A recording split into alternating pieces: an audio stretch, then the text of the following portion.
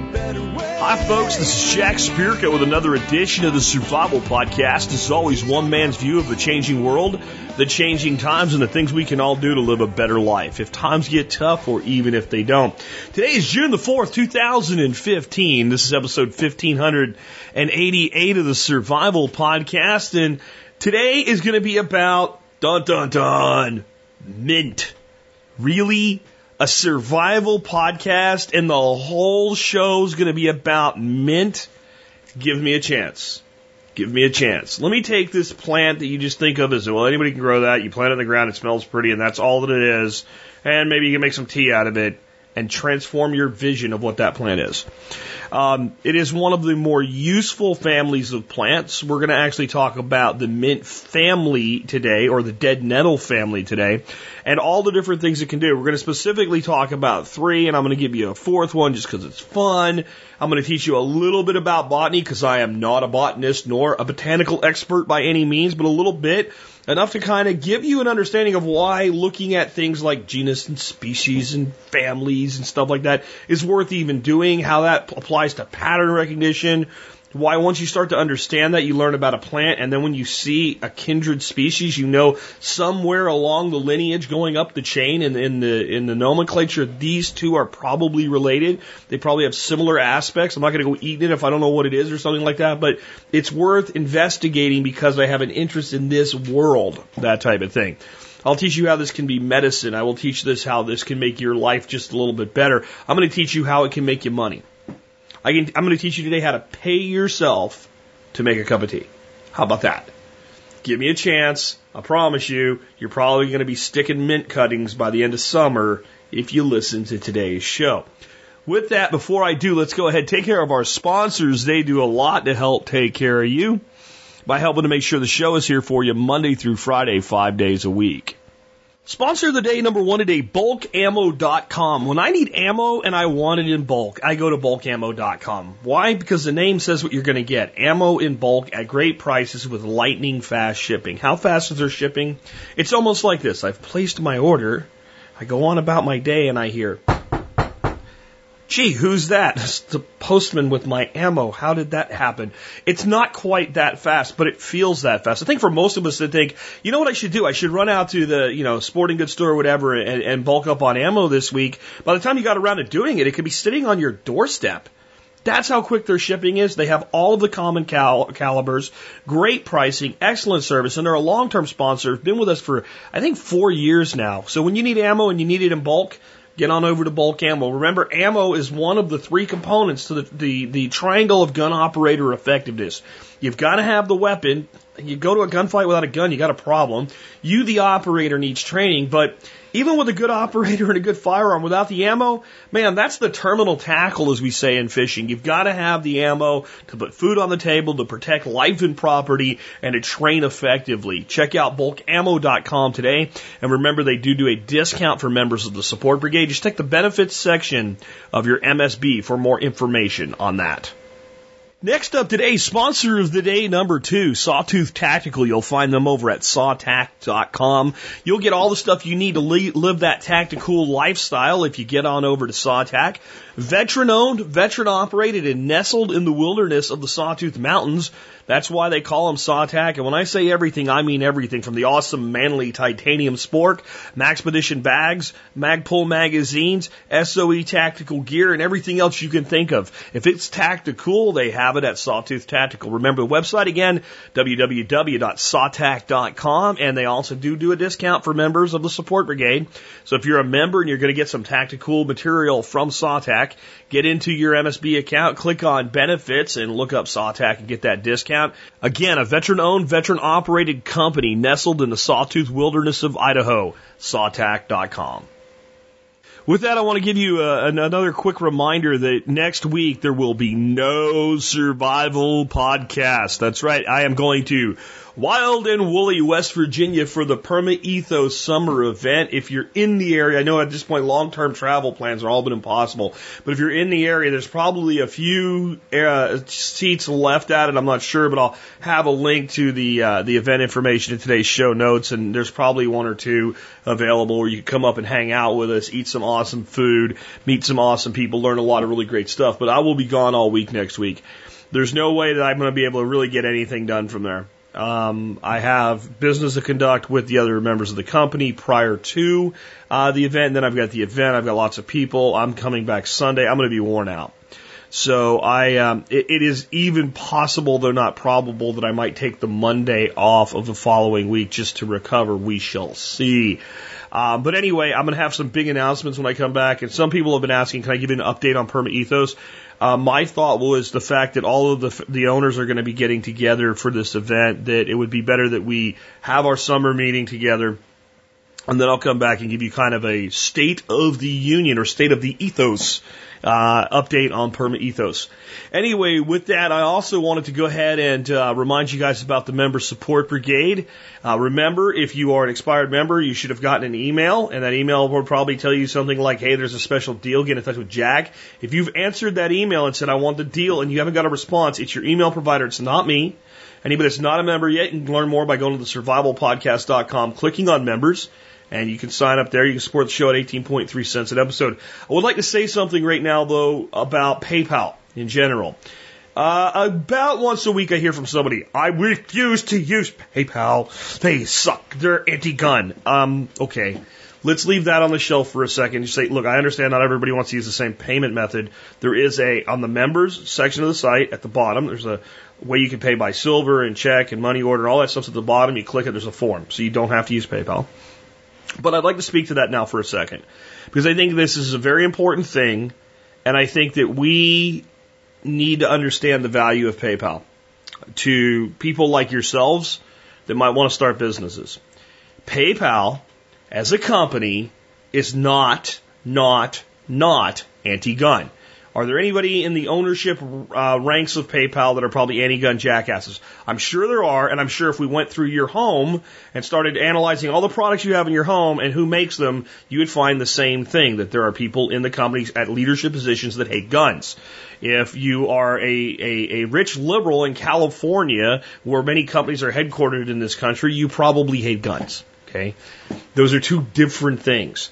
With PayPal, you cannot buy tobacco, you can buy alcohol, you cannot buy Indian artifacts, you cannot buy World War II Nazi Germany memorabilia. There's a list about a mile long of things that create specific liabilities for a merchant account provider, especially with interstate and international shipping attached to it, with a billion different rules. So for companies like this, the easiest thing for them to do is make a list of all that stuff and say, we don't do that. Okay, so that's the first thing. This is a liability protection thing. My other side of this, though, let's say that they specifically had only said no to guns because of the same type of thing, though, not because we hate guns and they were making anti-gun, like this is our anti-gun statement, which they've never done, okay? That it was just, even if it was just guns. Unless they had made a specific attempt to support the banning of firearms or to increase regulation on firearms or something like that, as a company, using their company power for that, I would still give them a pass, and this is why. For many entrepreneurs starting up a business that want to do direct business with their customers, you don't want to be an Amazon affiliate or something like that, you want to exchange money. Getting started is difficult and was damn near impossible without a huge investment in insurances and things like that to get a merchant account to sell things online. And you are not going to get a merchant account from Citicorp or any of these other people to sell guns online anyway. You'll find out really quick. And it'll be, well, they don't let you do firearms accessories. I don't know. Lenwood Leather makes holsters. They're an MSB vendor, and they take PayPal for their holsters. So I think there's a lot of confusion there. And I would say this, the single biggest contribution to small entrepreneurs making a living online today on the internet by any individual single company as far as a tool the entrepreneur uses has been made by PayPal. There are literally millions of people making from full-time incomes to part-time incomes that make the car payment because of PayPal. It was founded by Elon Musk, now of Tesla fame. The guy's a raving libertarian, and this policy goes back to when he still was an owner in the company. This is not an anti-gun thing. And again, I think that you need to take the context when you have like a hatred for something, pull the emotions out and think about it a little bit. Again, because how much good has the fact that PayPal exists done for people? I bet you if I said everybody in this audience who is in business and takes money with PayPal and was able to get your business off the ground because it was so easy, just post that it's you in the comments of today's show notes. And if everybody hearing me took the time to go do it, it might be the longest comment thread you ever saw. Again, there are millions of people today paying their bills because of PayPal. So try not to be so reactionary with certain things when your emotions are keyed up. Just saying. Let's take a look at the year that was the episode before we get into this mint stuff. Okay, we today have two from Alex Shrugged. We have Sudden Death Overtime, England versus the Spanish Armada. And we have The First Potatoes Reach Vienna. I'm going to read The First Potatoes Reach Vienna. A novelty from the New World comes to Vienna. A few varieties of potatoes are brought to the Old World from the Andes after conquering the Incas. By a few varieties, I mean these are not a full cross-section of what's available in Peru. Over the years, the government will realize that this plant could save them from famine. In fact, the potato will be responsible for 1/4 of the growth in European population in the next 100 years, and the sweet potato will save the Chinese people. The potato and the sweet potato, which is not a real potato, will build nations and virtually destroy them when the potato blight comes, though. But that is in the future. For now, it will just be a novel plant with pretty flowers. My take by Alex Shrugged. The serious drop in temperature from 1580 to 1600 was due to the Little Ice Age. This increased storm activity and cold wiped out crops across Europe. Millions died of starvation in Russia during those decades, coupled with inflation due to the silver glut. The poor could no longer afford food. To have cold weather crop like potato come along at this time must have seemed like a godsend. Unfortunately, part of the reason the potato fell prey to the potato blight was the attempt to apply monocrop methods to potato production and lack of variety in the potato species cultivated in Europe.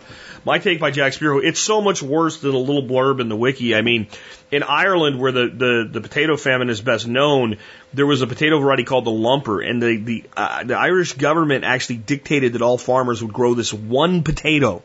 So a field of nothing potatoes, all with one potato, and then a blight that potato was susceptible hits, and boom. I actually consider potatoes in my region to be a very fragile crop. I threw a bag of seed potatoes in one of my garden beds just to see what happened this year, and we'll see what they do. But I can already see blight on some of them. To be fair, we had an awful lot of rain. And in some regions, potatoes are like one of the easiest and most resilient things to grow. So here's my take on this. I think when you're looking at producing food for yourself, that what is very tempting is to look at what can I grow that's a staple that everybody else grows because we know that's easy to grow. There's a mistake there. And that is not everything grows well everywhere. I think the best thing we can do to provide food security for ourselves is to figure out what grows well in our region and then also what grows well on our property. Just 20 miles from here in a town called Granbury, they have soils that are like a sandy loam that are like 25 feet deep before you find a rock. And there's a lot of things that would grow really well there that don't grow well on my clay soil sitting a couple inches above a rock slab. And even if I go and amend soils and even if I go and build raised beds and things like that, you still have, especially as you try to go to scale and produce a significant amount of food, challenges unique to your property. I like to plant a little bit of everything, and as I've been watching for the last 3 years, the things that are doing well here, we'll plant more of the stuff that does well here, more of the stuff that likes to live here. It sounds overly simple, but if you really want security, plant the things that like to grow where you live, and never become dependent on a thing, right? So, have not just multiple varieties, but multiple crops to produce large amounts of food if you're going to be dependent upon them. And then we can build, things from the community to the village to the region to the state scale the same way. What can we grow in our different regions of our states, etc., that is diverse and provide food security? Because if you don't provide your own food security, You're counting on someone else to do it for you. Now, what we're going to talk about today with mint is not really a lot of food security. I have, mints go in salads just fine. They really do. But I've never seen anybody say, hey, you want a big bowl of mint? And I don't think you'd really enjoy eating a big bowl of mint. Mint is one of the salts of the plant world. And what I mean by that is it's something that we take in small amounts and we put with other things when we're using it as a food. We can actually use large amounts of mint for many things, but again, a bowl of it is not what you would do. A salad sprinkled with, an ounce of fresh chopped mint is pretty awesome. It changes the entire character of it.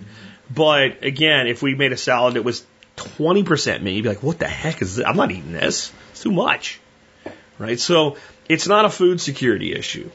But what it is one of the easiest ways that I know of to get into producing something that you use in your diet and in your life that you actually have complete control over with an incredible diversity and an incredible ease and an incredible ease of propagation. It's one of the easiest things in the world that you could ever want to propagate. You don't need any special tools to propagate mint. When I do it, I do use rooting hormone, but you don't need it. You really don't. It's something that we can grow in a pot. A person that has a small balcony. So I hear from people all the time, you're always talking about this broad scale stuff. I'm like, dude, I got 3 acres. I'm using 2 of it with all the stuff I'm doing right now. Other than grazing the ducks, they get to go on the full 3 in paddock shift. But I'm really working with 2 acres right now. But that's a lot more than most people have. And, I started this show, when I started this show, I had 1/3 of an acre in suburbia. And I was using a small piece of that. But even a lot of people say, well, I don't have room for a 4x8 bed. I don't have room. I live in an apartment, for God's sakes. Mint will do well, even with a significant amount of shade. As long as it gets some sunlight, it will do well. So there's almost no one, if you have a patio or a porch and you live in an apartment, you can grow mint. You get 4 or 5 pots and grow 4 or 5 varieties, and you will not believe how much you can do with this stuff by the end of today's show. You will not believe how much diversity there is, and I'm going to scratch the surface of the diversity that's there. It is because it's so easy to grow, and because some people actually fear it, right? I mean, people think it's going to take over. I mean, don't get me wrong. Don't plant this in your vegetable garden, because it will take over a vegetable garden. But it's not going to take over and rule all. Right? If it would, then there's plenty of mint growing in plenty of places right now, and the whole world would be covered in it. Everything here is invasive species stuff. It's going to just take over. Kudzu's a problem in the southeast, but have you ever seen mint climbing up a billboard and overtake? It's not kudzu. It's mint. It doesn't do well in dry soils at all. As soon as things really, really dry up, it starts suffering, and it doesn't take long for it if it gets really dry, for it to start dying. So the one thing it needs is moisture and at least enough soil to get that bed of roots matted out and to spread. So if you have an area that's really dry and you have an area that you irrigate and you irrigate that area and there's a buffer around that you don't irrigate, you're not going to have a lot of mint running through the dryness. You're just not. And even if you have a rainy period like I did this spring, it's going to dry up sooner or later and it's going to start pitting back. And, we're going to put in a pretty big mint garden. Dorothy and I are. And I'm sure people look at it and go, oh my God, it's going to do all these wonderful, horrible things, the whole thing outside of the garden border is grass that we mow with a tractor. My neighbor had spearmint in Arlington in his backyard, and all we got out of that was it crawled into our lawn underneath the fence, and every time we mowed, it smelled good. So it's just not an issue, right? Unless you're trying to have a true green chem lawn, that's not an issue either. So I think because of all these things, because it's almost like feared that it's too powerful or something like that people overlook the value of it. Like, it's just mint. You throw some in a pot and you make tea out of it or whatever. There's so many things it can do. I want to start out by giving you an understanding of what is the mint family, and understand when I say anything in Latin, I'm doing my best. It's probably based more on my study of the Spanish language than the Latin language, even though there's common roots there. The truth is absolutely no one is sure how any Latin word is truly pronounced, because all the people that spoke Latin as a native language are dead, and have been for a long time. No one speaks Latin. It is literally the dead language. So no one being too critical of my redneck Latin pronunciation, but the mint family is the Labiante family, okay? And so a lot of people, you tell them like bee balm and peppermint are in the same family. Well, there's a taxonomy there, and Labiante is actually fairly high in the taxonomy. That's, again, the family level. And when I say high, I mean in the way we think is lay people on an everyday basis. If I say something in the mint family, it's all supposed to be like mint smelling, and not necessarily. You come down then from the family to the genus, and the genus to the species. So you have a genre. And in this genre level, right below the family level, there's 4 mint species, or dead nettles family members that we commonly grow in our systems. And they are bee balms, lemon balms, peppermints and spearmints, and catmints. Those are the 4 that, they're not the only ones. I mean, just to give you an idea, in that family of mints, we're talking at least 400 different varieties, without getting into like species and subspecies. It's a massive world. The mint world. And a lot of this stuff hybridizes very easily. So it's almost as if you really got into this as a botanist and started studying it, you would find you could almost have new varieties showing up all the time. In fact, they are. Just nobody's really cataloging them unless there's something unique and important and marketable. And a lot of this stuff's not highly marketable because no one's really ever tried, and most of what we have already does everything it's ever going to really do, other than maybe smell a little different, look a little different, or something like that. So because of that, people don't generally become a mint specialist, all right? If I'm wrong, if there's somebody out there that's a mintologist or whatever you would call it, a labianteologist or something, that's fine.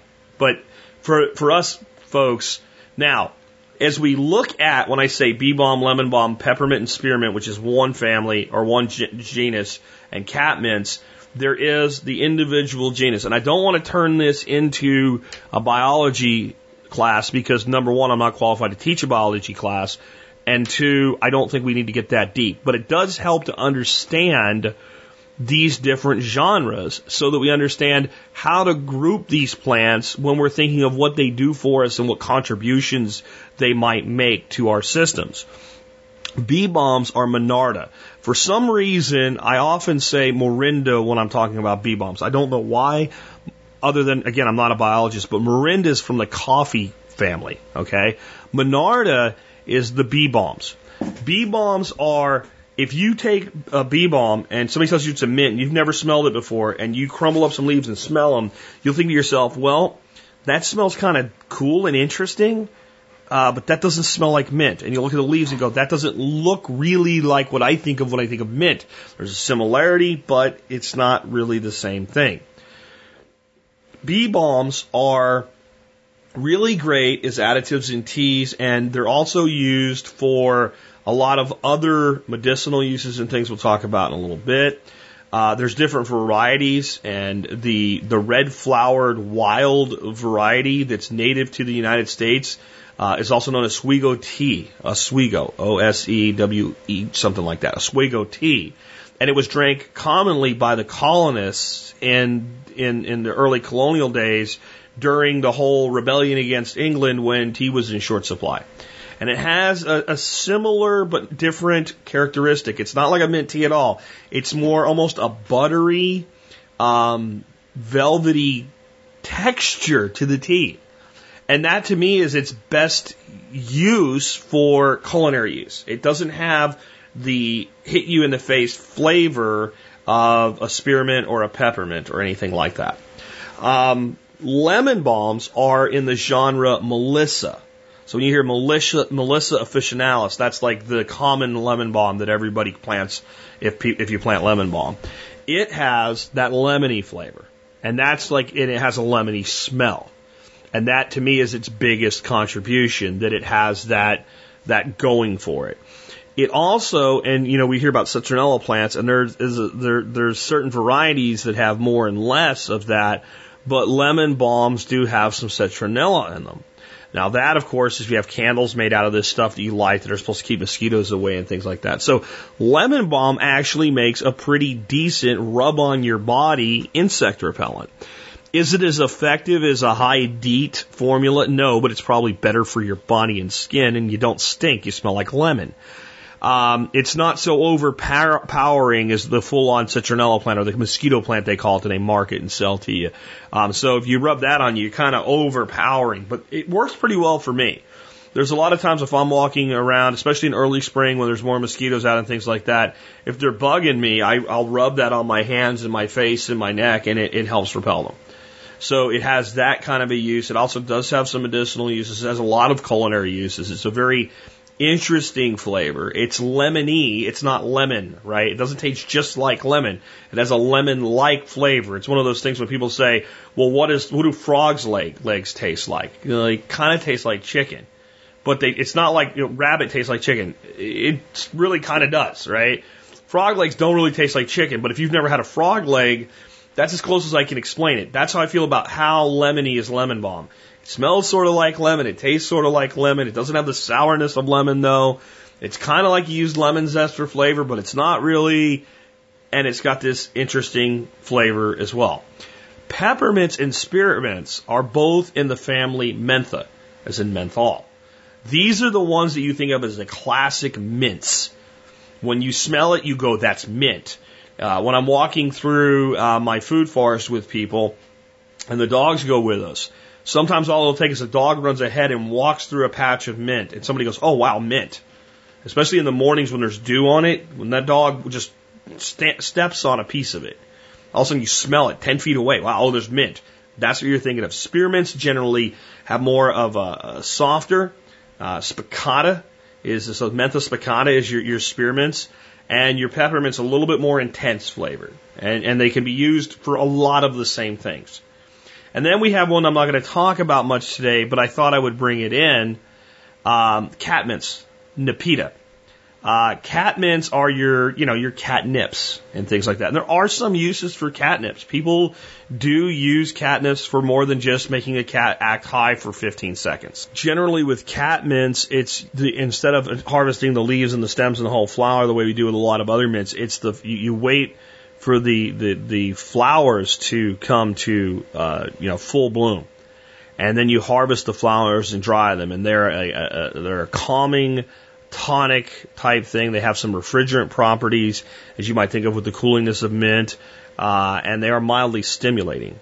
So they're something that can stimulate a person and yet also calm them down at the same time. So and there's a lot of herbs like that, and peppermint does this too.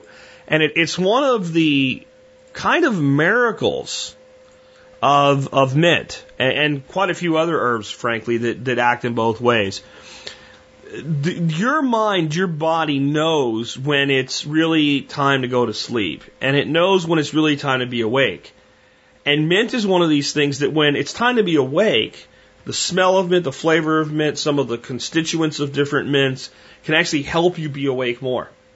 And yet, it could take the same substance at night when you're just a little bit insomniatic or something like that, and it can help you calm down and go to sleep.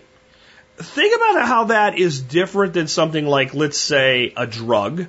You're not going to use the same drug to go to sleep as you are to wake up. If you're using an over-the-counter drug, or if you're using a pharmaceutical drug that requires a prescription, or if you're using a street drug, right?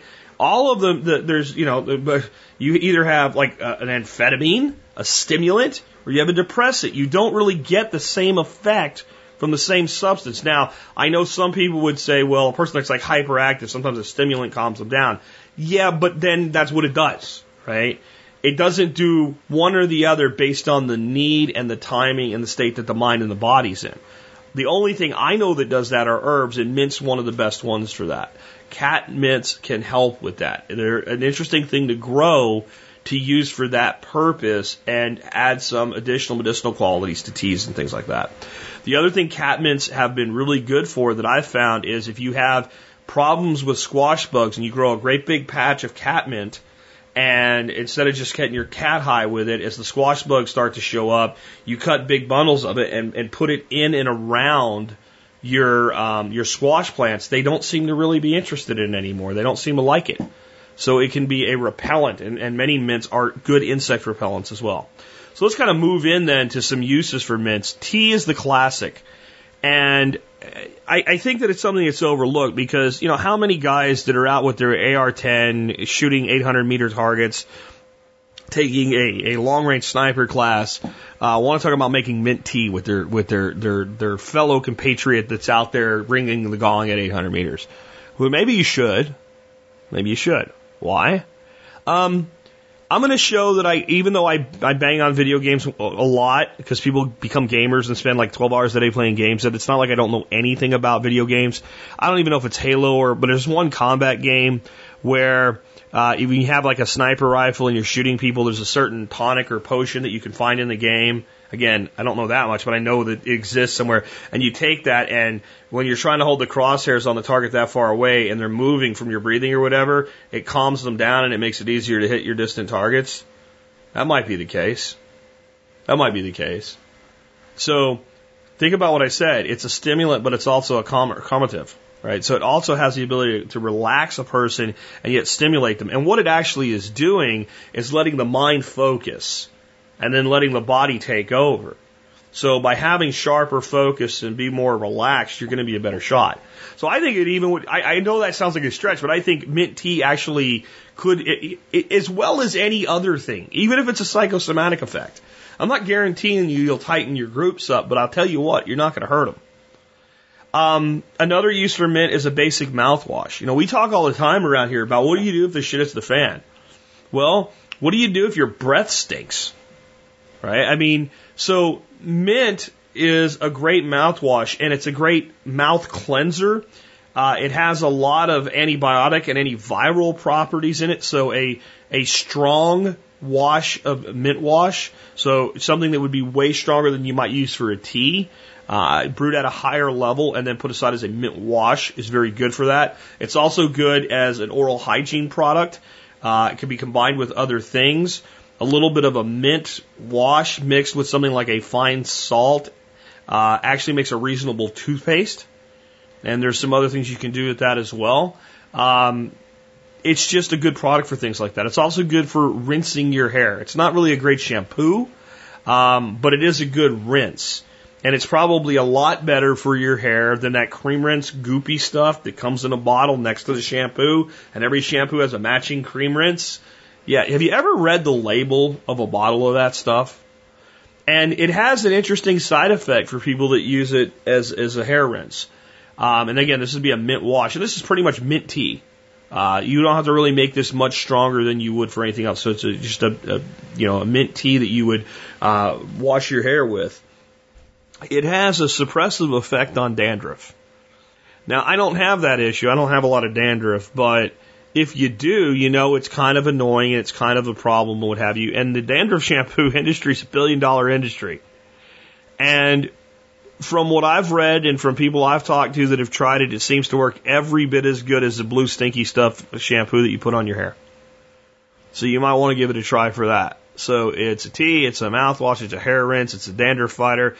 And using it culinarily, there's some things you can do with it that you might not have ever thought of. Mint cheese. Sounds crazy. It's awesome. It's awesome. And like some people put it in cottage cheese and stuff. Like I have never enjoyed cottage cheese. What I like to do for a soft cheese you can make yourself is I like to make what you call yogurt cheese, or at least I call it yogurt cheese. And you get a byproduct of whey that's just kind of a superfood you can drink, or you can use it to jumpstart things like your fermented vegetables. And the typical way you do it is you just take some cheesecloth and you just dump some yogurt into the cheesecloth. You tie a string around the cheesecloth and hang it from something, and it'll start dripping away. So you put a bowl underneath it and let it drip. The longer you let it drip, the drier it becomes, the little more firm it becomes, and the more tart and tangy it becomes. Generally for me, hanging for, if you make it in the middle of the day, hanging about 20 to 24 hours, I'm done. And then I want to refrigerate it after that. And you've got a good soft yogurt cheese. I mean, this is dead simple. And cheesecloth, a lot of people use.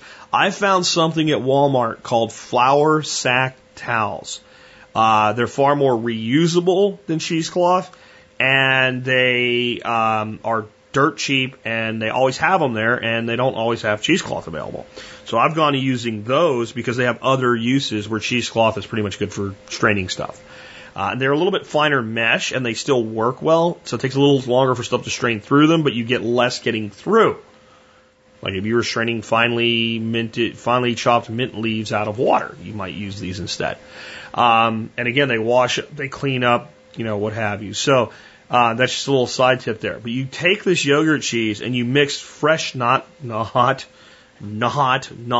mint leaves with this, fresh mint leaves with this, and then use that cheese on different vegetables like cucumbers and things like that. It's freaking awesome. It really is. And it's such a beneficial food for your body, especially if you can get raw milk-based yogurt. Now, you might have to make your own yogurt to get that anymore, but yeah. And what I'd love to try it with is real Greek yogurt.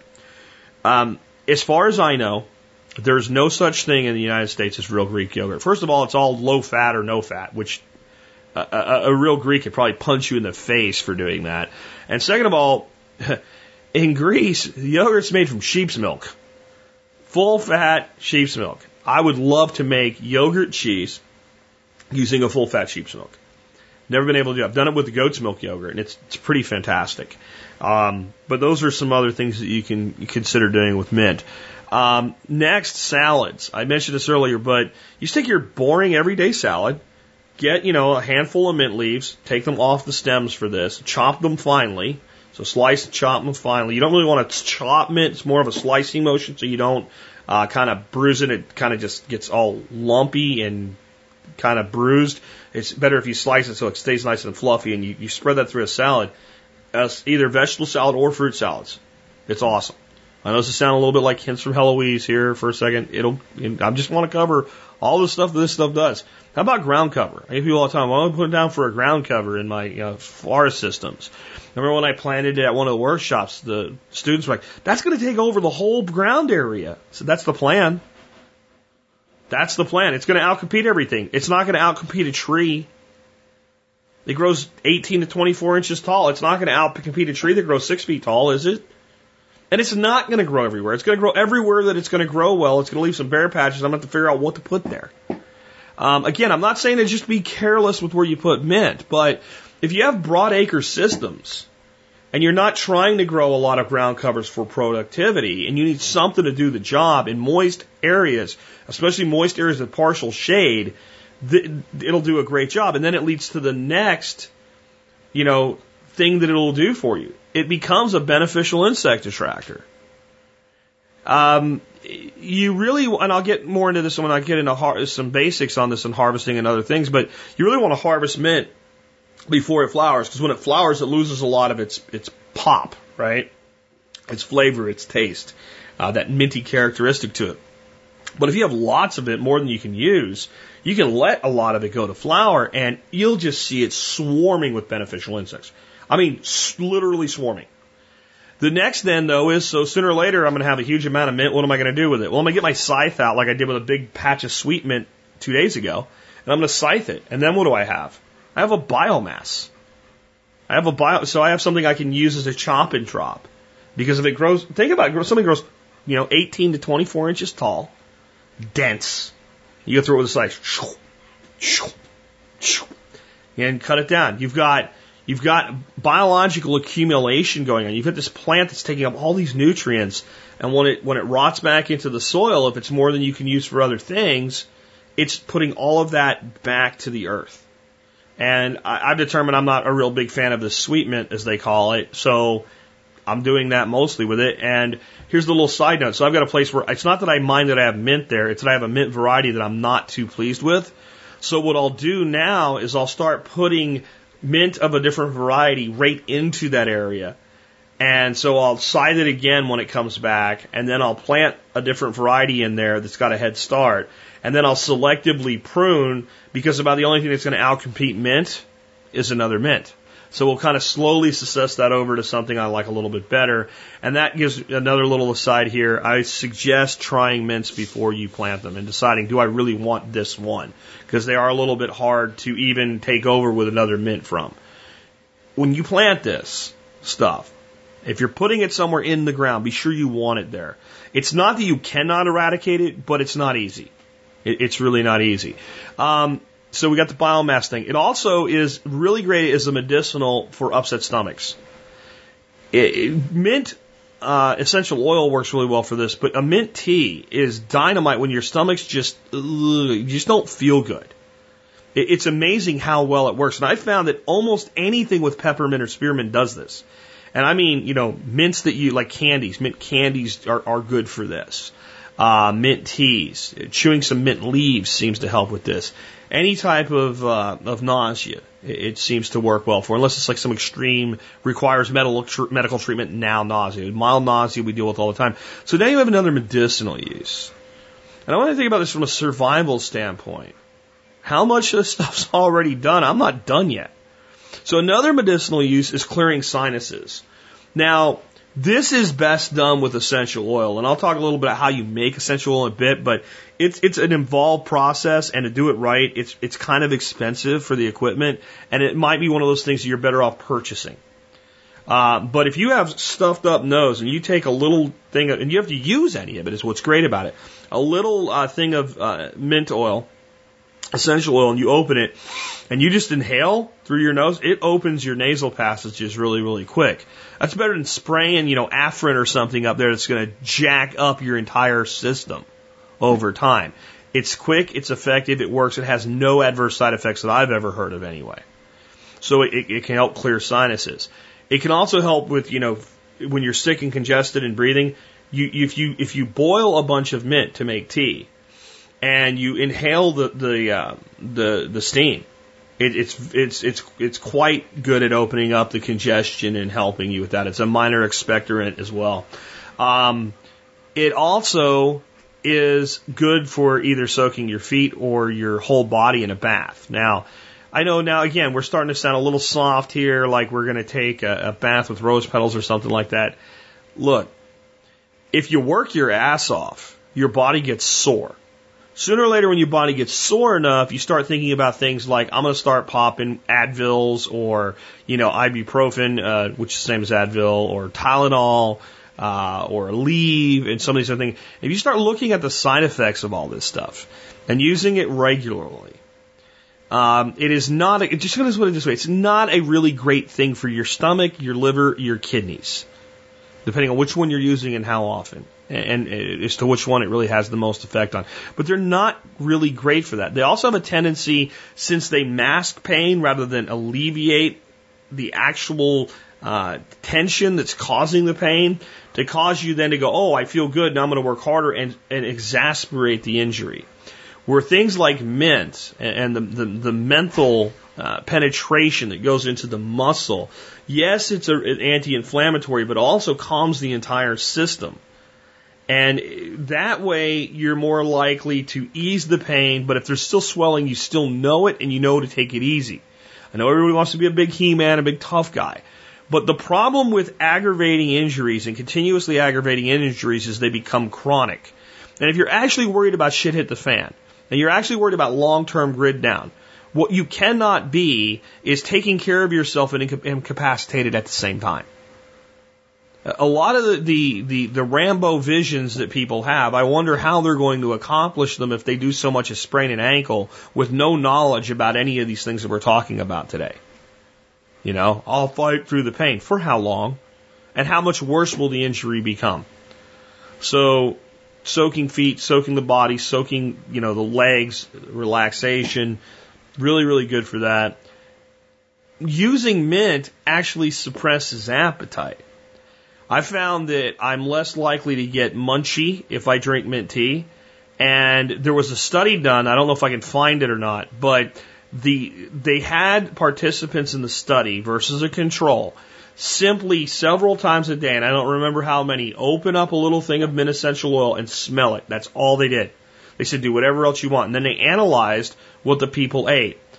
there was a 20+%, I don't remember exactly what the number was, but it was more than 20% reduction in caloric intake in people that smelled mint frequently throughout the day. Now, this is the interesting thing about the study, if I remember it right. It wasn't a license to eat whatever you want, and I don't think the participants in the study even knew why they were doing it. Like, we're just going to see how you perform smelling mint oil. So I think that could be a counterproductive thing if you just think, I'm going to lose weight by smelling mint, and next thing you know, you're shoving down ding-dongs and ho-hos. You have to kind of release that knowledge now that that's what it does based on the way I read this study, so that you're not thinking it's a license to eat a lot of food. But if you were to use mint in your life, you may find yourself just naturally eating a little bit less, and that can be very beneficial if you struggle with weight gain. What kills more people every year in the United States, guys? Cardiovascular disease or gunshots? How hard is that one to figure out? Okay. Survival podcast, indeed. Another thing that is bad for us is a lot of the cleaning products that we use in our homes. If you just pick up a bottle of blue, formula, whatever you want to call it, or green formula or whatever that you spray on countertops and windows and stuff like that, and read the ingredients, you'll go, yeah, maybe I don't need to be breathing this. Maybe I don't need to have this be part of my life for any significant period of time or anything like that. So one of the great cleaners that's completely natural and completely safe out there is vinegar. But what I find with people with vinegar, my wife is just incredibly sensitive to this. It stinks. I don't like the smell. I don't think it lasts very long. I think people can overreact to it. My wife, absolutely, God, I love that woman more than any other human being on this planet, but she is the most overreactive pain in the ass when it comes to vinegar of any person I know. I'll be rubbing a little bit of apple cider vinegar on a pork roast I'm about to smoke. She'll go, oh my God, it smells so bad. Like 5 minutes later, she stopped complaining about it because the smell's gone. She doesn't know that, but she's still complaining that it did smell, right? If you're going to use vinegar as a cleaner, what you could do is make a heavily mint-infused vinegar, and it helps to mitigate that smell and that nyam about the smell of the vinegar. That vinegar also can then be used for cooking as well. Mint-infused vinegar is pretty awesome stuff. You can do the same thing with olive oil and make mint-infused oils for cooking. I don't think you'd wipe down your countertops with olive oil, but it works good for that as well. Now, you might imagine that since it has insect repelling capabilities, it's good for dandruff, and you can wash your hair with it, that it might actually be good to wash your dog with a concentrated mint tea. You would be correct. It will help repel fleas and ticks. It will make the dog smell good. It will remove some of the dog stink, Charlie Daniels, as he looks at me. And it will rinse easily, unlike a lot of shampoos. If you wet your dog down, first wet him with a hose, because usually, especially longer-haired dogs like my Shepherd Max, are hard to get wet in the first place, and then have a big bucket of mint wash and work that into the dog's fur, and then rinse him off and give him a good brushing right away, and then let him dry and give him a good brushing again, you'll swear to God you use shampoo on that dog, and you'll never leave soap in your dog's fur, which is very irritating. You won't be using dog shampoo, which costs 3 times as much and is probably just as bad in many ways for a dog. It's just an easier way to go. And there's oils in the mint that will help condition the dog's fur and his skin and everything just the way it would help you. And of course, it is an insect repellent. And of course, the Monarda is a higher level insect repellent than the mint. So if in our big 5-gallon bucket of mint wash that we make for the dog, we include a couple handfuls of lemon balm, we're going to even do more to intensify that effect. So now you might want to grow a little bit more of it than a couple flower pots. You might understand why people might grow it on a little bit broader scale. I mean, how much does this stuff cost, right? If you want to buy 100 pounds of dried mint, you know what it costs? I found a place called Bulk Apothecary, the best price I could find on quality mint, $238 for 100 pounds. Now, you can do a lot with 238 pounds of dried mint, but where'd that mint come from? What I'm talking about mostly here is using it fresh. Because we can take a couple harvests a year, and we can take an end-of-year harvest, and we can put up a lot of mint. But, where'd that come from? Who grew it? Under what conditions? think about that as we go into some basics here and some thoughts that I have on why you might want to do this. Let's talk about when and how to harvest mint. Most people don't really think about this because what people tend to do is just say, if I feel like some mint tea, I'll go out and pick some mint, put it in a cup, dump some hot water on it, and make some mint tea. While that's true, the issue becomes if you don't feel like it, you don't do it. And when you're using fresh mint, you use a significant amount. And I will give you some rules of thumb in a little bit on making teas.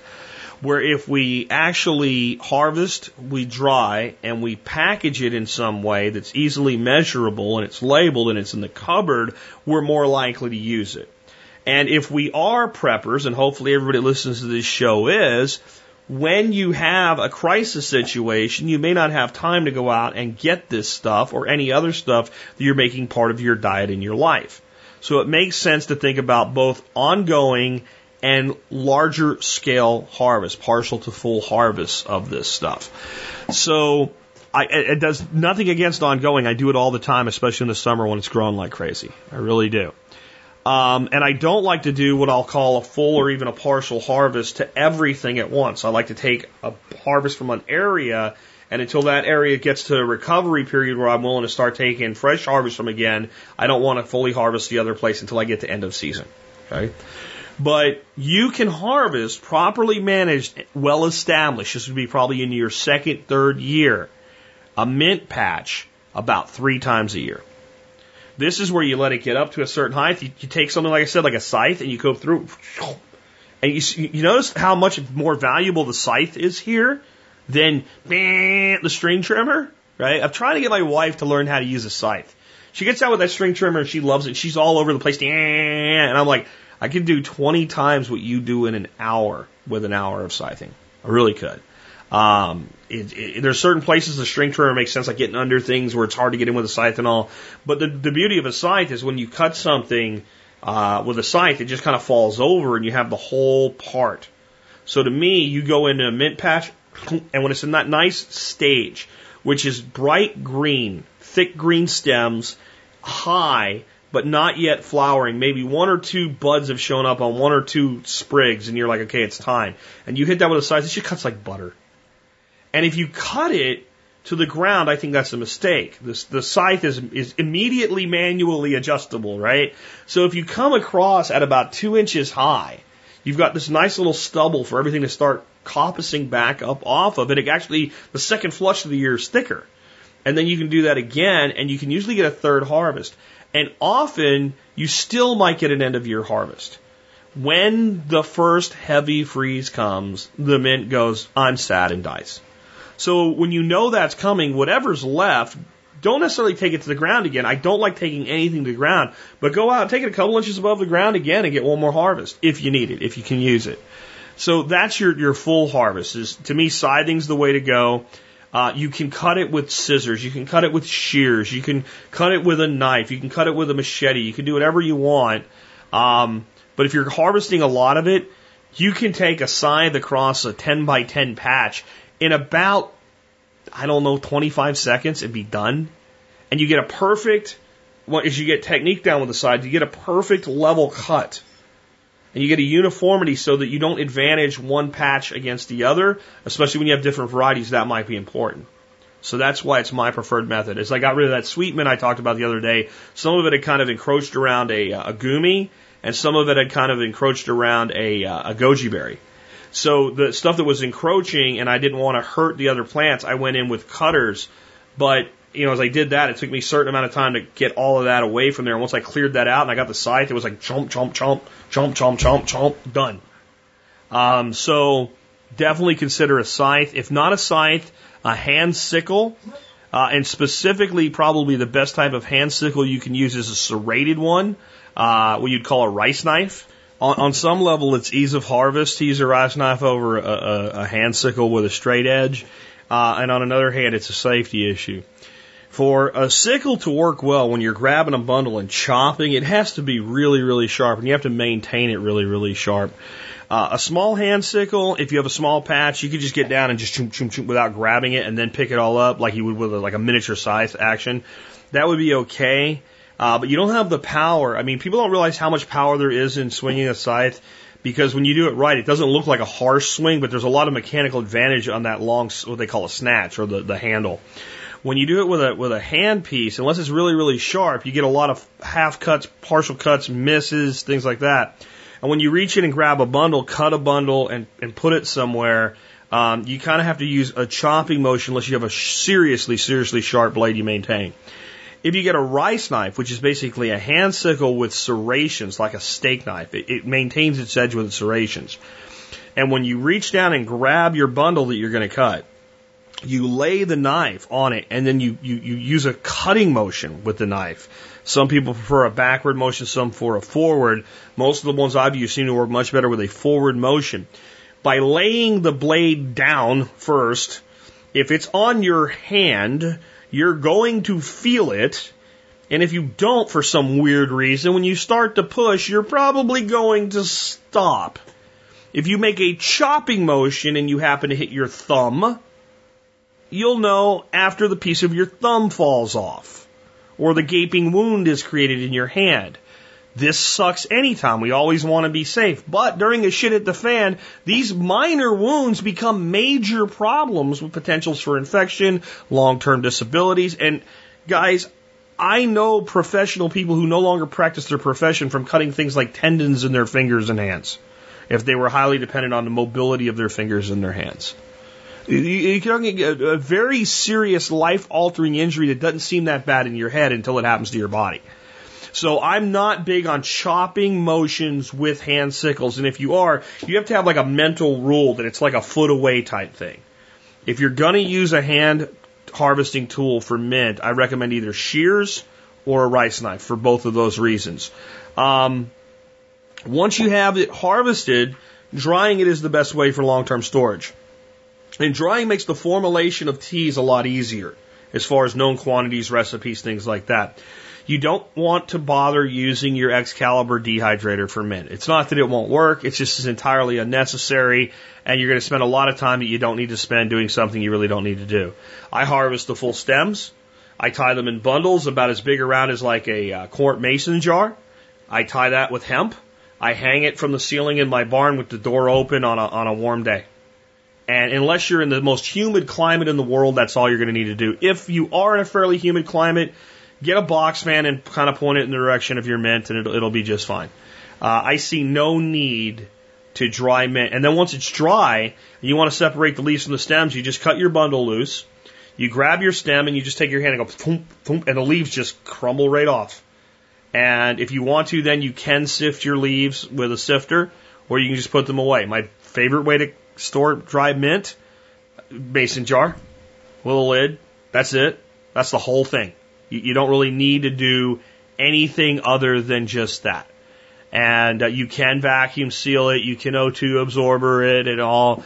It keeps really, really well, assuming you're going to be using it anytime soon. And it's not generally something we store for like 20 years because it's so productive and it comes back every year. And a year's supply is probably all anybody would ever need.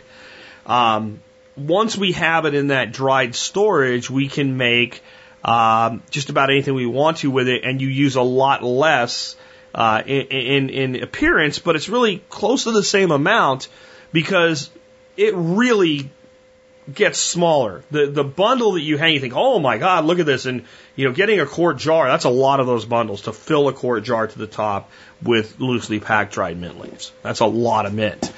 But when it comes to making teas, I'll give you my 2 rules of thumb. When I am making tea from fresh leaves, I generally fill the container that I'm making the tea with halfway loose packed with a fresh green leaf just cut. If I want to make a concentrate, I fill it about 3/4, and then I can add about 25% more water. Trying to fill it all the way, you don't get enough water in there to get the results that you're looking for. So 3/4 of the way loose packed, I can then top that tea up with another 25% water or drink it as a stronger tea and get a good result out of it. For dried teas, that you're going to put into like a tea ball or something like that, it's about 1 teaspoon per cup. 1 teaspoon of dried mint leaves per 8-ounce cup of water is about how much you would use. Again, like my go-to mixture is the bee balm, the lemon balm, and the mint mixed at a ratio of 1 to 1 to 1/2, and with 1/2 being the bee balm. It brings that nice buttery, velvety thing going on to it. If you went 1, 1, and 1 with it, it'd be fine. So instead of trying to measure out partial teaspoons, what you do is you get a tablespoon or a serving spoon, and you go 1, and then you go 1, and then you go 1/2, or you go 1, depending on what you want to do. And then you mix that up well, and you use a teaspoon of that to your 8-ounce cup of water. So those are my 2 rules of thumb with that. You can play with it. And this is not baking a freaking cake. Okay? This is one of those things where you can't be the guy that gets the recipe for the chicken soup and it says to add a dash of parsley, and you don't have parsley, so now you can't make the soup. You can't get hung up on this stuff. Make it taste it. If you think I could be mintier, add more. Right? If you think that's a little bit much of a particular flavor, add less. And this is a good case. If you want to actually play with this and get good at blending, make a mint tea, a peppermint tea, make a spearmint tea, make a Monarda tea, a bee balm tea, a lemon balm tea. Make them separately and learn the flavors. And then when you make a blend, you can find those flavors and say, you could use a little bit more of this. And sometimes a little bit more of something is simply cutting back one thing, not just adding another thing. It's actually really fun. You can play with this a lot, and you can make your own varieties, which then become pretty marketable. And I'll talk about marketability here in just a second, and why you can actually sell this stuff for more than the stuff that sells on Amazon that would technically compete with it. Next, I'm going to touch on really, really briefly, because it is, I've seen people make homemade stills for this, but I haven't heard the best of results from that when it comes to making essential oils. A really high quality still designed for making essential oils generally costs between $300 and $500. And you think essential oils are expensive until you see what it takes to make an ounce. It is a huge amount to an ounce. Essential oils are so highly concentrated. Personally, for me, up till now, with all the other things I have to do in my life, I'm happy to go Western Botanicals, and if I want some peppermint essential oil, just buy a little bottle of it and just let somebody else do it. But you can do it, and there are different stills available. You can find them on Amazon.com and elsewhere. I've seen little pot stills and things like that, like little mini ones that seem like they work kind of probably okay, sort of. But you're probably not going to get anywhere near the level of quality that you would get by buying a professionally made essential oil. So I just think this is the one place where maybe you go ahead and you make the purchase of the item. And some essential oils don't store very well, but peppermint stores really well if it's kept in a dark container like it should be, tightly covered, and in a cool, dark place. So I just don't see that one as being worth it to me, especially if all I was going to do is mint, to do mint essential oils, though you can do it if you want to. And it would be a good product because it would be unique. I guarantee you there's not a lot of people in your neighborhood selling it, but you really need to go into like heroic production amounts of mint to make this worth doing. If you're going to try to do it marketably or what have you. It takes a lot. Generally, when you're making essential oils, it's better to use dry mint, just because of the quantity and what have you, and you get a better extraction. You can also make simple oils. Now, a lot of people market like something, and they don't usually call it essential oils because sooner or later they're going to get called out on it, but they'll say, pure peppermint oil or something like that. And what it is pure olive oil or, maybe worse, canola oil or some other type of oil that you should never ingest internally. That'd be another problem. Infused with peppermint or infused with rosemary or whatever the heck they're selling. And these are your cheaper oils. They usually package them to look like essential oils and sell them at incredible margins because they're using a deception without fully deceiving. Like it's a buyer beware type scenario. But these do have uses as cosmetic products, as culinary products, whatever. And basically the way I have found the best way to make a mint-infused oil is to use enough oil to cover the herb and heat it in a small crock pot until it has the level of aroma and flavor that you're looking for, whatever that might be. you use a lot less dry, again, to a green plant. If you use green mint, and you do just a cover, you end up with a pretty good mint oil, okay, a mint infused oil. If you're using dry mint, you really don't want to just barely cover a dry mint, because what's going to happen is the mint's going to take so much of the oil up that it's going to rehydrate with oil. And you're going to get a good exchange of the flavors, but you're going to get something that's like a slurry when you're done. You're going to have a lot of trouble really squeezing it out well, but you might want to do that for another reason. We'll talk about that in a second. With dry leaf, I would use more like 2 tablespoons, maybe 3 tablespoons to about a cup. And again, the same scenario, and extract it that way. I talked about essential oils, and this is not really a way to make essential oils economically, but you can make what you would call an essential oil or similar to it, or a much stronger oil, one of 2 different ways. One is through making a tincture. And to make a tincture of peppermint is really easy, and it has its own uses. It can definitely be used as something for calming the stomach, because it has a lot more extractive capability than, let's say, just a tea. And to do that, you use grain alcohol. And if you can take the end product and cut it with distilled water if you're going to leave it as a tincture if it's too high. But I like to use really high proof alcohol to do this with, like Everclear, that type of a high proof alcohol. And basically you cram a jar full of fresh mint, or again, reduce the quantities if you're using dry, and cover it with the alcohol. Put a tight fitting lid on it, keep it in a dark, cool location, shake it really hard once or twice a day for a couple weeks, and then strain it off. You now have an alcohol tincture of peppermint, and it has extracted a lot of the essential oils and things like that with it. Now, if this is why it's not economical, right? So now you take the jar and you open it. And if you're using high-proof alcohol like an Everclear, it's like 190 proof or something like that. It's really, really high proof. There's not much water there. And alcohol evaporates really, really quickly. So if we just set it out after it's been strained and let it evaporate down to maybe 10% of its volume, you have some water, and you have the essential oils are not going to really evaporate very well, and you're going to have a very concentrated, oily-like substance that some people would call essential oils. I would not call it essential oils. It's probably also going to have some grittiness and some leftover leaves and stuff that got through the first straining. You'd strain that again and put that into a bottle, and it's very useful. We can also just make what I would call a very strong oil. And we take our little crock pot, we put a cup of olive oil in it, put 5 or 6 tablespoons of dried mint leaves into it, or covered fresh mint, but dried mint would work better for this, and simmer it in the crock pot on low for a full day. And then we strain it, and we put that mint leaf poultice into one of those flour sacs, and we just squeeze everything we can get out of it, and then the next day do it again. Make a double infused oil.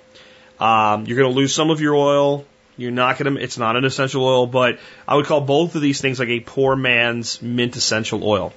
And we could do that with, I don't like using canola oil, but if you want to do it with a more neutral oil, as far as flavor, you could do it with a canola oil or even a peanut oil. I really wouldn't do that. I've started to come to a couple different beliefs with food and things that you use on your body. And those are, if I wouldn't put it in my mouth, I probably should not be putting it on my skin. Not that I would like to eat it, but if I did put some in my mouth, it wouldn't have a disastrous health effect on my body. And it does my hair. I mean, your skin is your largest organ, and it absorbs everything into your bloodstream. So if eating it would be bad for you, it probably shouldn't be on your skin. And the second is that if you would look at something and say to yourself that I need to wash this before I eat it, unless you're washing dirt or sand or insect or something like that off of it, you can't wash off what you're trying to wash off. If you're washing food because it was sprayed with insecticides and herbicides, you're not washing it off. I'm not saying like if you have to eat it, it doesn't do any good at all to wash it off, but you're not washing it off. If you're eating an apple that was sprayed with a pesticide residue is not only on the skin, but it is now in the apple. You're never getting rid of it all. So I try to take that into account when I'm making any kind of an oil that would be used topically. I want to use an oil that I would want to ingest. Not just I can ingest, but I would want to ingest. A way that you can make a salve, and that, I really don't know much about doing mint salves. I don't know that there's much value to them, but I do comfrey salves and plantain salves. Generally, you make an oil and then you add beeswax, and the beeswax thickens it. Well, one of the ways that we can do that with an oil that's very good for the skin and get very close to the salve rate from the beginning is coconut oil. When we heat coconut oil, it goes, it looks like oil. When it sits at room temperature, it's the consistency of something more like lard. So coconut oil can also be infused with different herbs, as a little aside there. I also believe that if you're going to get into this with any, beyond just a few pots and whatever, if you're actually going to think about maybe selling teas and stuff like that, or selling plants or selling product that's made with your own mint, that intensifying quality is a great idea. So I think that this is really simple with mint, but it's often overlooked. It's some basic practices. Spraying with compost teas a couple times a year will just, I've done it. You take a compost tea, or I like to use Garrett juice because it's available off the shelf and easy, and it's made with compost tea and molasses and some other things. The Garrett Juice Plus, Garrett, Garrett is in Harold Garrett, the dirt doctor. The Garrett Juice product, the Plus has the fish with it as well, with a little nitrogen kick. And you mix the stuff with water according to the instructions, and you put it in a spray bottle or a sprayer, and you spray and I use this on everything. But you spray mint with it that looks happy, but it's just happy. You come out 2 days later and it's like, boom, it's just up. And plants that are virulent like that and vibrant in color and whatever, everything else about them is wonderful. And what it does, it's not just feeding them, it's giving them the vigor to extract what they need from your soil. So spraying with your compost teas, Garrett Juice Plus, etc., several times a year, I think is a great idea. Overall, encouraging soil health like we always do. And then the last thing is when you do that final harvest of the year and you cut it down to about, an inch, 2 inches high, and if the frost is coming, mulch it with a layer of compost. Mulch your whole mint patch or your pot of mint, whatever it is, with a layer of compost when it goes to sleep for the winter. And that compost will feed that soil all winter long. And you'll get days where the mint will start growing and then, the frost will kill it back again and things like that. But it'll be just fine. And even then a top layer of like untreated straw or something like that rots through the winter. And you're just feeding the soil. I am a big fan of dried molasses. A few sprinkles of that, especially in late fall. Any kind of an organic grain meal, organic cornmeal. I'm not talking about a lot. Right? I'm not talking about buying a 100-pound sack of high-dollar organic cornmeal. I'm talking about you have a little pouch of it that you have in your kitchen and taking a couple cups of it and sprinkling it. It feeds earthworms and beneficial organisms and things like that. But definitely pay attention to the soil quality. Give it some nutrient. Another great thing to spray your mint with or saturate the ground where your mint's growing with is comfrey tea. And comfrey tea is a great dynamic accumulation, and it's a green manure. And we just make that by taking a bunch of comfrey leaves and stick them in a 5-gallon bucket, cover it with water, take a bucket lid and cut it so it'll fit inside the bucket like a top. Set that on top of your leaves. So you don't need a lot of water here. You can actually not even have the water come all the way up over the top of the leaves with this. Set a couple bricks on that, and it's going to stink to high heaven. It's going to smell like poop. It's going to smell like sewage. Cow poop soup, basically. But that on your mint will provide another layer of intensifying the quality. And you want to, if you're going to have a marketable product, you want it to be the strongest, most marketable product that you can. You want your story to go with it that we'll say about here a little bit for a minute. But again, on developing tea blends, make sure that if you're going to do that, that you do taste all the varieties individually And when you do that, you'll then be able to understand the different contributions. Understand how many varieties there are out there. There's chocolate mint, and yes, it has a chocolate smell to it. There's orange mints. There's things that have names that like pineapple mint that are kind of interesting looking plants and things like that have this like faint bit of these different characteristics in them. That's where they come up with the names. But in the end, I think it makes a lot of sense if you're buying from nurseries or any place like that you find mint, to smell it, to taste it, make a tea with it, determine, is this something I want to invest time and effort in? Because sometimes you'll say, there's nothing wrong with this, but it's not better than anything I already have.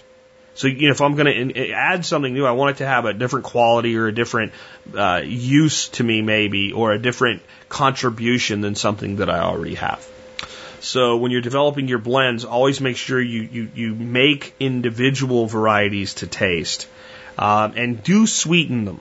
Even just small amounts of sugar, as though you were using salt, as I talked about in an earlier show, brings the flavors up front and out. I can give you 2 plates of food prepared exactly the same way, and I hit one with a little salt, you're like, that's so much better. It's not just because it's salty, it's because the salt brings the flavor out. With mint, especially mint and Monardas, the flavor is there, and it's almost in the background, and a little bit of sweetness, whether it's sugar, whether it's stevia, whether it's honey, brings it to the front. So taste it with a little bit of sugar. And if you want to keep the sugar down, what you do then with your blends is you make a cup of tea, and you either taste it warm or cold, and you add a tiny bit of sugar to it, and you take a tiny taste of it, and you go, that's there or it's not. You add a little bit more. You find the minimum amount that will give you what you're looking for. That way you can recommend to your customer a specific amount, and you minimize the sugar intake. Again, you can do it with stevia. I like stevia, but I do find a little bit of the diet cola-like aftertaste even with stevia. Not anywhere near like with the true artificial sweeteners, but a little bit of it. And I found a lot of times that the way to use stevia is half the amount that would give you the sweetness you're looking for, which is hard to do with small amounts, right? 1 drop of stevia in a cup to me is just, too much. But maybe 2 drops in a gallon with a little bit of sugar often is really good. So you try those individual blends, you start making blends and tasting them and determining what your unique blends are going to be. And then you can build on these, right? So goji berry, blackberry, there's a lot of things that can be added to these different mint teas to enhance them. But this is a good base. Think of it like your Camilla. So they grow tea, traditional, tea. In China and a lot of other places around the world. We can grow it here in the United States, but it just doesn't do as well as it does in other parts of the world. But then we take that tea and we blend it with orange and mango. I make orange mango mist with ginger, orange mango ginger mist or whatever. You can make your own varieties using this as your core base. You can also do other things as a core base. There's a lot of stuff that makes great tea. Chamomile is another example. But this is really a unique product. And I want to talk real quick about propagation. So how do we propagate mint? And the real answer is you take cuttings and stick it in moist soil and keep it moist for a couple of weeks, and it'll probably grow, and you'll probably get close to 100% success. That's how simple it is. But I said I pay myself to make a gallon of tea, and I do. For every gallon of tea I make, I either have about $20 worth of plants, or I have about $20 worth of dollars I can get for selling plants for very little work. When I make a gallon, I get a lot of my 3 varieties. And I usually end up making about 2 pots of peppermint, 2 pots of lemon balm, and 1 pot of bee balm every time I make tea if I feel like doing it. And the way I do that is I cut my large pieces of the different varieties. And then I cut about 8-inch ends off of the good-looking green shoots at the end. So a shoot that's really flipsy-flopsy is not really what I'm looking for, and one that's like hardened I don't really want. I want a good softwood, as it's called, that you'd learn in Nick's propagation course if you took that through Perma Ethos. But you really quick get to this, and mint's not real fussy about this. It is, like I said, one of the easiest to propagate. But I find enough to make what I'm doing. And what I usually do is per pot, I put 4 sprigs in each pot. So I need 8 peppermint, my best 8 sprigs of peppermint, my best 8 sprigs of lemon balm, my best 4 sprigs of bee balm. I can always get more if I want it. Not saying I can go back for more, but I can always get more out of 1 gallon batch of fresh tea than that if I wanted to make more. If I really want to make my plant pot really marketable and sell really fast, I might put 6 or even 8 sprigs in each plant pot so that it goes really fast. These are small nursery pots. They're about the size of a quart mason jar. About that size. You don't want too big of a pot. It takes a lot more dirt. You're cutting your profit margin. Dirt's an expense when you're doing this, your potting soil. So I take those sprigs aside, and then I just take all the rest, and if the stems are too big, I cut them out, pull the leaves off. But mostly I take stems, leaves, everything. That goes into my jars to make my tea. I then take these sprigs that are about 8 inches long, and I only need like 3 or 4 leaves left on them. So I strip all the leaves off of all the sprigs. So even that goes into the tea. So it's this little sprig about 8 inches long with 4 or 5 leaves at the end of it. And I set those aside.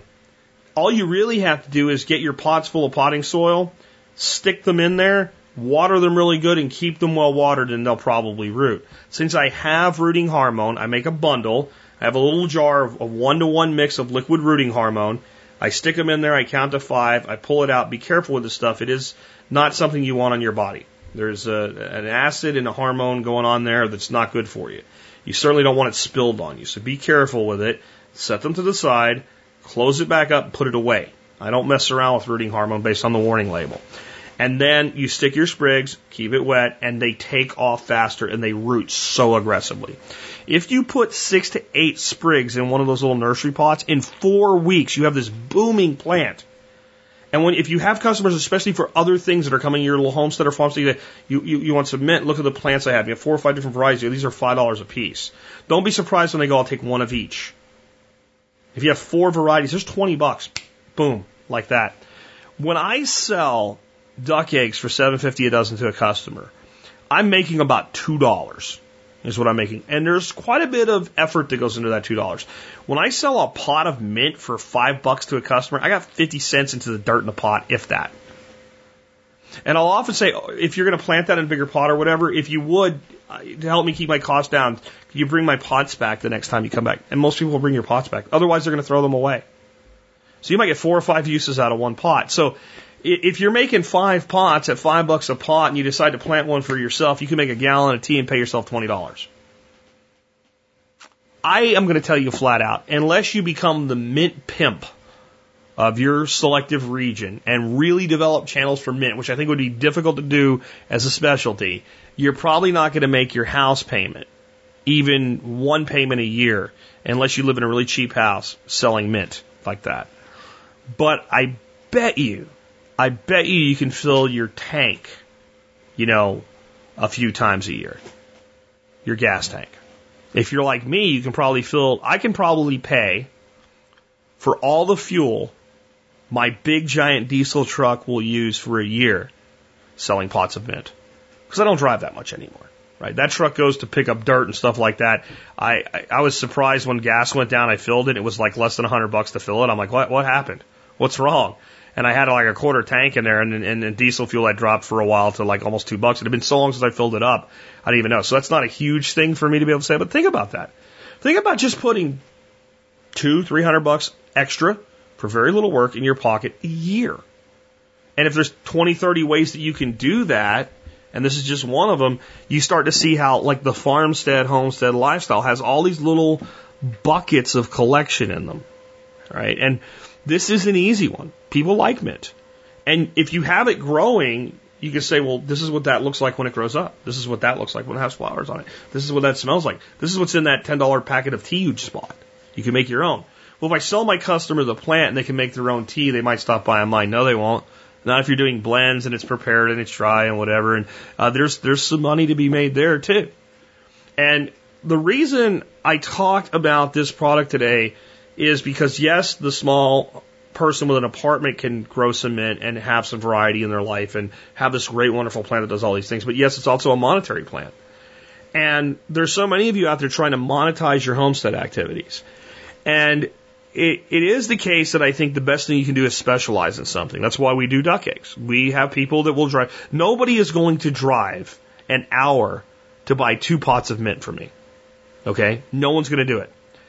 But the duck egg they'll drive for, we have a specialty, something that we're known for, something that once a customer buys our product, they come back time and time again. selling that person a $5 pot of mint, a $7 little baggie full of a mint tea, or any of the other, or a comfrey salve, or any of the other things we're starting to add, it becomes very easy. They've already drove an hour for your eggs. These little add-on products. And this is how you start to develop a core business that can be run very, very part-time, but can make a significant contribution to your long-term financial survival. You start thinking about this type of thing compounding over 10 or 20 years, it gets pretty powerful. We're talking about, if you really did a variety of things, you had a dozen things like this, and you built your farmstead, your homestead business with a core, and then these little peripheral things. You're talking over time invested $100,000, $200,000 added to it a retirement, or accelerating the payoff of debt. For what? Sticking some mint leaves or some mint sticks into a pot? Can you sell 1,000 of them? I doubt it. I doubt it. It's a very, very common plant. But I will tell you this. When I go to Walmart, when I go to Home Depot, when I go to Lowe's in the spring, and they have all those plants out there, they have mint plants out there for $4.98 for a little peat pot that look like dog crap compared to what I'm producing in 5 minutes in my garage. Okay? My product looks better, it works better, it is better, and it's worth at least what that box store is selling it for. And you know what I see when I go to them? People with shopping carts with loads of them in their shopping carts. So we know there's a market. If it's in a box store, it has a market, or it wouldn't be in a box store. A lot of you guys have been quoting me for some really profound political stuff lately and all, but that's an economic thing. That's like that. There's a quote for you. If it's in a box store, it has a market, or it wouldn't be in a box store. And that means if you make a superior product, then you can sell that product too. And this is why they cannot compete with you. This is why they cannot compete with you. I don't even have to bash these conventional nurseries. I don't have to explain that they use nicotinoids in their insecticides that harm bees when you bring them to your house. Because I think it's a little bit overblown, because that doesn't last forever. They wouldn't repeatedly apply it, okay? I don't have to explain the soil that it's grown in is not organic, and I don't have to bash it, all right? That product has no story. That means it's very poorly marketable. It's not that it's not marketable, but it's poor marketability. It's in a box store because now it doesn't require marketing. The box store markets itself as a place to get everything from washers and dryers to flooring to the stuff to landscape with. So you come in for your landscaping, oh, mint smells good, I'll add that to my basket. So it can be poorly marketable and sell in that place because there's peripheral marketing around it. But it can't compete with you because you can tell your customer, I apply compost teas at this frequency. I harvest at this frequency. When I harvest, I dry right over there. There's the plant that this product was harvested from. Or I made this plant that I'm selling to you for $5 you can go take to your house. It came from that plant right there. That's what it's going to look like when it grows up if you take care of it. Oh, by the way, here's how you take care of it. The box store can't afford that time, that commitment. It can't produce at the level because it has to produce at the billions, right? You can produce at the dozens. And be careful how many of these things you make. You could end up sitting there with 500 pots of mint if you're not careful. But if you do it right, and like I said, I make a gallon of tea, I make 5 plants. And that means that about every 2 or 3 days in the summer, I'm making a gallon of this tea because we keep it in the refrigerator and we drink it as a primary drink. Okay, that I have these staged, 5 at a time plants that are, 3 to 4 weeks later coming into full on bam, like they're impressive to a customer. And all I have to do is sell those 4 or 5 in conjunction with everything else we're doing. Hey, do you have any mint? Would you like some? Look, these are $5. What do you think? And if that person's been to a box store, and they probably have at some point or another, that's why they're doing business with you, because they want to do business locally and they don't want to buy from that chain, but they've been there and they look at that plant and they think about what they've seen, sitting out at a Walmart that gets watered once a day while it bakes in the sun and goes from happy to suffering and happy to suffering and happy to suffering. And your plant has just been beautifully cared for. Like, holy crap, $5? Yeah, done. And it's an easy sell. Because it's cheap. If I want to sell you something that costs $50, even if you have plenty of money, you're still going to at least go, do I need this? I want to sell you something for $5. We have a pre-existing relationship. You think, I'd like to have that. $5 is just done. It's just done. And I've had customers. We had a customer a couple of weeks ago. They had cash on them, but they only had enough cash for like 24 duck eggs. And they were recently converted vegans. They'd gone from vegan to vegetarian. Right? So they were finally starting to eat like eggs and stuff and cheese and milk and whatever. And they were like fiending for this stuff. And they was like, well, man, we drove pretty far. Maybe we should buy some extra duck eggs. It was $7.50 a dozen. I said, take 3. You owe us $7.50 next time you come. They're probably coming back. If they're not, what am I out? $7? At my cost, I'm out $5.50. And I've earned that customer's trust. Right? So these low dollar items, when somebody wants to add on and they're short on cash and they just want to pay cash, which is good for everybody, then you can just say, you know what, I'll give you one of those on credit.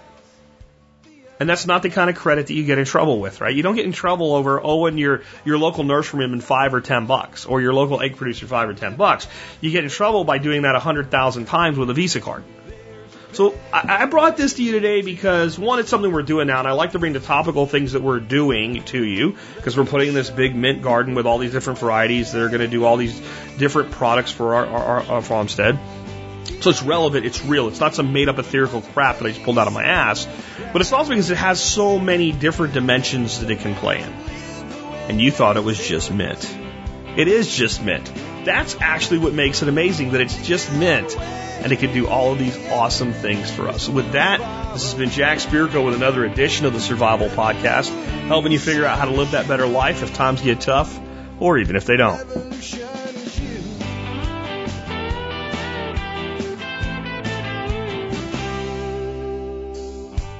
Seeing our food these days, it's on our TVs. Sometimes we forget we are what we eat. I don't know the answer. It's like there's nothing I can do. It's the price we pay, I guess, when we follow all the rules. There's a better way to do this. Let me show you a better way.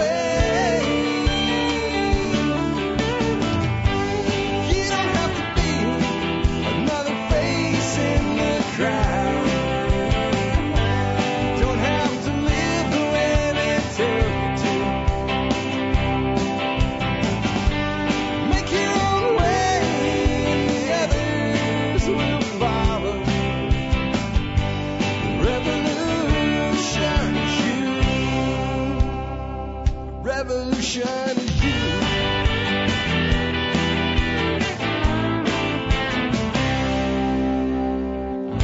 Someday we'll realize our children just can't pay. 'Cause nobody up there cares. They're living for today.